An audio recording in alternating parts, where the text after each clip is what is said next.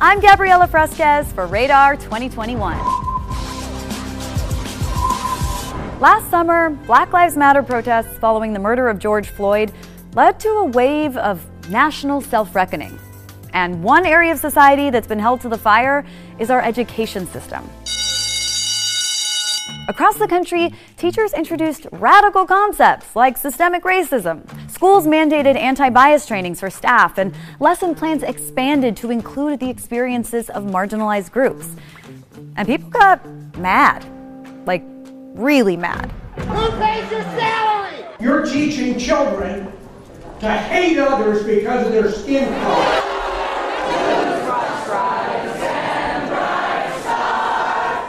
There's no subject where this debate has become more heated than with history. And our Eurocentric approach to education has a tendency to misrepresent or erase less flattering parts of our past. A lot of people don't know that even though there was not formal segregation of Mexican children, and when I say Mexican here, I mean Mexican American, there was informal segregation. My ancestors in Texas had to go to the Mexican school. It was under the auspices of, oh, they don't speak English, but even when that was not the case, the Mexican kids were made to go to the other school. We as Americans understand that basic story about African American history and the fight for African American equality, but Americans don't have a very strong sense of what would be the comparable story for the Latino population. You know, we have migrated because of the imperial activities by the US in Central America and in the Spanish Caribbean and in Mexico. We're here because you were there. Take this example from just 6 years ago when a McGraw-Hill textbook was blasted online for referring to the Atlantic slave trade as bringing over millions of workers from Africa to the southern United States. Last I checked, the employee benefits in 1842 rural Alabama weren't especially appealing. These workers, of course, were slaves. And this is just one singular but significant example of how our education system looks at history through a white lens. Teaching a revisionist version of our past completely contradicts the reason we studied history in the first place. To learn from our past to inform our present, right? Why study history? Why do we study history? Why do we study the past? The reality is that in that history, we all come in at different points and in different ways into that history, and we don't always share the origins of that history, even though we're sharing this present moment. And we have to understand those different paths in order to reconcile them and in order to be empathetic to each other, to understand the different ways we arrived where we are now, in order to move forward. We can't move forward if we pretend we all got to where we are the same way. It's incumbent on us to show those different paths, to show those different routes, and to allow students to not only empathize with it and understand it, but then see for themselves the situation we are in now and the multiple paths we have out of it. In today's American public school system, where you live has a lot to do with what historical narrative you're taught. And that's not by accident. In 2020, the New York Times analyzed textbooks in both California and Texas with the same publishers and authors and found that the books were customized to reflect political divisions, which explains why Americans still debate whether the primary cause of the Civil War was states' rights or slavery, and why I'll be homeschooling all of my future children. I think that with anything, when you're teaching something, if you're not teaching the truth, the lies just keep piling up and piling up and piling up until the point where people are tired of the lie. You can't educate properly unless you're educating about what is real and what has really happened. There are a lot of ugly things that took place to shape America, and that's a reality. And trying to pretend that it's not is a mistake. It's a silly thing to do, to deny it. And it does nothing for progress. And so, you know, in terms of educating the generation that's coming up, we must give them the truth. And we must allow them to process that truth. The system has been broken for so long, and there's absolutely been a calculated bias in terms of where those dollars get spent for education. And it's no secret and nothing hard to understand that predominantly where minority communities or impoverished communities exist, those dollars are not being spent on education. And I think it's the biggest mistake we make as a country. I think by having an uneducated population, we allow for greater and more damaging mistakes to continue to be made because we don't have a populace that's been taught how to think. Challenging traditional historical narratives continues to spark controversy. We need critical race theory because we need real history. And that's probably because learning U.S. history hasn't always been about understanding the facts of what happened, but rather the facts that flatter the victors. We have to recognize in the United States, it is a race-based society. The founding of it was from the genocide of indigenous people and then the exploitation of enslaved Africans. And then we found this country that considers itself to be a world power based off of exploitation. Racism is baked into everything that exists. If people actually take account of America's history for what it is, a lot of people will be highly disgusted and want to do something about it. But that would mean that power would have to change. That would mean that there would be social issues that could no longer fly. And it would mean that white power, whether it's extreme or implicit, that power would have to be redistributed. That's scary, and change is scary, and people don't want to do that work. So the best way to get people to not do work is to be very loud about something that's not actually a problem. American textbooks have a habit of teaching history the same way influencers use Instagram. Filter out all the bad stuff and face-tune the really bad stuff. Remember the story of the Battle of the Alamo during the Texas Revolution? Well, forget it. Because much like an Instagram model's frown lines, a few pertinent details might have been blurred. This all grew out of a column I wrote about Texas needing to rebrand itself. We cannot have the image of the long, tall, white cowboy fighting and enslaving people of color as our brand anymore. The Alamo has been used to create the myth of Texas exceptionalism. What they don't teach you in school was that there were Tejanos fighting alongside a lot of these Anglo Texans. So for a long time, many generations, kids would grow up in Texas, and if you were white, you were one of the good guys, and if you were brown, you were one of the bad guys. And they didn't tell you that a lot of those Anglo settlers were in Texas in the first place because the cotton growing land was a lot cheaper, and they needed slaves to farm the cotton, and Mexico wanted to outlaw slavery. That was the crux of the conflict. We are questioning the morality and validity of the Texas creation myth, and it's kind of hard to tell you just how personally Texans take that myth. And so if we're out here with a book saying, oh, actually, all those things that make you different, yeah, people just wanted to own slaves. That is personally offensive to them, and they just want to silence us. Governor Greg Abbott endorsed the cancellation of the Forget the Alamo event, which is interesting considering earlier this year, Abbott went after social media companies for censorship and lambasted the concept of cancel culture. Abbott has also been promoting patriotic education for Texans, and in June, he signed a bill ushering in the 1836 Project, which many historians have labeled as pure political propaganda. This is a version of the response to the 1619 Project that was run by the New York Times a couple of years ago. And the broader category you see in this legislation is the category of what they call patriotic education. In terms of a study of the past and looking at it for what it is, both positive and negative, on balance, a view that's trying to create a patriotic history of the past might not speak to some of the negative aspects of that history. And so with the emphasis on patriotic education, the 1836 Project promises to avoid or obscure those more troubling parts of the past, beginning with slavery, the attacks on indigenous communities in Texas, and the conquest, essentially, of Mexican territory in 1836. Abbott's bill seems to be a deliberate attempt to go after the latest boogeyman in the world of conservative punditry, critical race theory. Critical race theory is racism, pure and simple. And it should be rejected by every American of every race. And let me tell you right now, critical race theory is bigoted, it is a lie, and it is every bit as racist as the Klansmen in white sheets.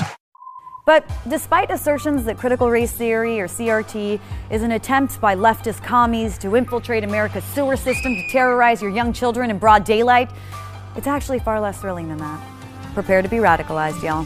Critical race theory is an academic framework. It dates from the 1970s and originated in law schools, and essentially holds that racial inequality is woven into our legal systems and our structures in the United States, that it negatively affects people of color, and that it's more than just individual hatred or individual prejudices. In the 1970s, we have one of the first writers whose work became part of critical race theory, Derek Bell, who was a professor at Harvard Law School. And he expressed frustration with the civil rights movement, some of the legislation that came out of it, some of the court victories. He thought they didn't go far enough, that they had all of these kind of great wins for African Americans in particular, but that racial injustice still existed because it was embedded in the law in ways that the civil rights movement hadn't addressed. And so the idea was that race consciousness, and continuing to talk about race, was going to be important to moving forward. The term critical race theory has become kind of a catch-all phrase for conservatives for really any way of talking about systemic racism in the present. Critical race theory has become the center of the latest battle in the culture wars over how American students should be taught.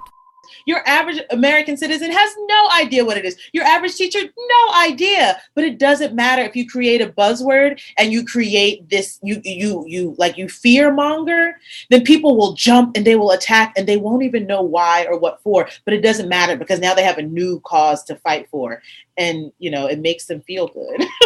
Recently, at least 5 Republican-led state legislatures have passed bans on CRT-related topics, and conservatives in roughly 17 other states are introducing similar measures. The 1619 Project is a long-form Pulitzer Prize-winning journalism initiative by the New York Times, aiming to reframe history since the arrival of the first enslaved people to the United States 400 years ago. For many conservatives, it's turned into a lightning rod of controversy. So there was some controversy over the tenuring of journalist Nikole Hannah-Jones. She's kind of the figurehead of the 1619 Project. Many feel Nikole Hannah-Jones was denied tenure at the University of North Carolina, Chapel Hill due to conservative members of the school's board of trustees. People were feeling that was kind of like an attack on academic freedom. I think that in terms of higher education broadly, she has more accolades just as one person than most journalism departments across the country. The backlash towards critical race theory not only affects higher education, but also could impact the learning of school-aged children. As these laws are being passed, I think that a lot of Black students are going to get the message that they really need to shut up about their perspectives. If they're talking about some of the racism that they have experienced, whether it's directly in terms of individual or if it's systemic. I'm asking people on the streets if they even know what critical race theory is, and if they think we should teach the history of American racism in the classroom. Yeah, I do. I'm actually an elementary education teacher, so yeah, I do highly suggest that we do, because the more we're educated, the more that we're aware. Yes, I think kids should know about that. How wrong it was, but then how and why it started, just kind of learn the history before. Yes, most definitely. It's a part of the history of America. I think everything should, be taught that happened. It's important, to know the foundation of things and how it all started and how we all got to this point. Colonialism is undeniably a part of history. It should be taught in schools. Us as humans, we need to learn to live and lead with love. So I think they should think about that, that it's all about love and treating people equally. What do you think about them introducing legislation that would basically limit the teaching of racism in this country? I think already we're very limited in what we can teach, so I don't suggest that. The idea that discussing systemic racism demonizes or guilt trips white people not only sounds completely illogical and counterproductive, it feels like a deliberate distraction from making any real progress on racial justice issues. We will not be distracted by these divisive efforts to stoke fear and not allow us to teach our babies. The National Education Association and the 3 million members that we represent have long believed that we must be honest with our students. We know that any laws that are proposed, or certainly any laws that have been passed, that we as educators will stand up and we will always fight against any attempt to censor us as educators to teach that truth. I started to become popular once I made honest content about honestly how I felt in the moment about certain issues. Instead of debating people, why don't I agree with them, but in a very hyperbolic fashion? I went to a school board meeting pretending to be a Trump supporter. This school board is not teaching critical race theory. They're teaching DEI. It's called diversity, equity, and inclusion. So this school board got death threats. They came there to harass and intimidate. I came there dressed like them to make a speech. The progressives in the audience immediately knew that I was doing satire. Just because I don't know anything about critical race theory, it doesn't mean I can't talk about critical race theory. I mean, come on. The conservatives had no idea. Like I said, we need to stop the forced indoctrination in our schools. And right after that, we need to mandate that everyone stands for the Pledge of Allegiance. One side cheering, clapping, standing ovation. The other side laughing at them, saying, wait, how did you not pick up on this? Despite all of the controversy, progress in public school education is being made. Earlier this year, California became the first state to offer an ethnic studies curriculum model for high school educators. In New Jersey, the Cherry Hill School District made African American studies a mandatory high school course requirement. And starting in 2022, Connecticut will begin requiring high schools to offer African American, Black, Puerto Rican, and Latino studies. To preserve the history of people of color, the Smithsonian Institute has announced a new museum dedicated to Latinx history. It's called the National Museum of the American Latino, and it will primarily be focused on history, culture, and the arts, and science. It's in its inaugural stages now. Congress passed the legislation in December of last year, 2020. With so much work to be done, it won't be open for 10 to 12 years. In the meantime, we are opening the Molina Family Latino Gallery at the National Museum of American History. Eduardo and the Smithsonian are working hard to make sure Latinx history gets the credit it deserves in our cultural institutions. Latinos have played a foundational role in literally building this country and shaping its national culture. We are foundational to the telling of the story of this country, of its history and its cultural development, of its economic growth. What would be the United States without salsa, right? Both the music and the condiment, right? Despite what we're taught in school, many of the world's greatest advancements have come from non-Eurocentric cultures. So, in case you didn't know, now you know. Hey, did you know that Latinos have been excluded from the history books? Well, this one's for you. Do you know what the chromoscopic adapter for television is? Well, I didn't know either until I did my research. Meet Guillermo González Camarena, who at 23 invented, guess what? The color TV. Yep, that very long word that I mentioned is alias color TV. So, Guillermito, this one's for you. Up next is Jovita Aidar, who was a Mexican-American Texan who was not only a World War I nurse, a teacher, an editor, a journalist, but she was also a suffragist who fought for the rights of women, and not only all women, but Mexican women. Her quote says, "You educate one woman, you educate an entire family." Jovita, you are amazing, and this one's for you. Meet Mexican chemist Mario Molina, who discovered that chemicals in everyday household items, such as hairspray, cause damage to the ozone layer. He won in 1995 the Nobel Prize in Chemistry, and in 2012, he was awarded the Presidential Medal of Honor. Mario Molina, this one's for you. Up next is Luis Ernesto Miramontes, a Mexican chemist who at the age of 26 invented the contraceptive pill. At first, this was credited to a bunch of white guys, but nowadays, many people give all the credit to Luis Ernesto. So, Luis Ernesto, on behalf of women worldwide, including myself, this one's for you. And remember, if we don't tell our own stories, no one else will. And this one's for you. If my education had stopped at middle school, I would still believe that Christopher Columbus discovered America, that MLK solved racism, and that Santa Claus was white. Because duh, we all know Santa Claus was Mexican. Reckoning with our past is going to take more than a social studies chapter on Harriet Tubman or Cesar Chavez. Ultimately, we have to decide what we consider to be the actual purpose of learning history. Is it to encourage nationalistic pride by presenting a more favorable version of our past? Or to examine it transparently so we can, I don't know, learn from it? For everyone's sake, I hope it's the latter. I'm Gabriela Fresquez for Radar 2021.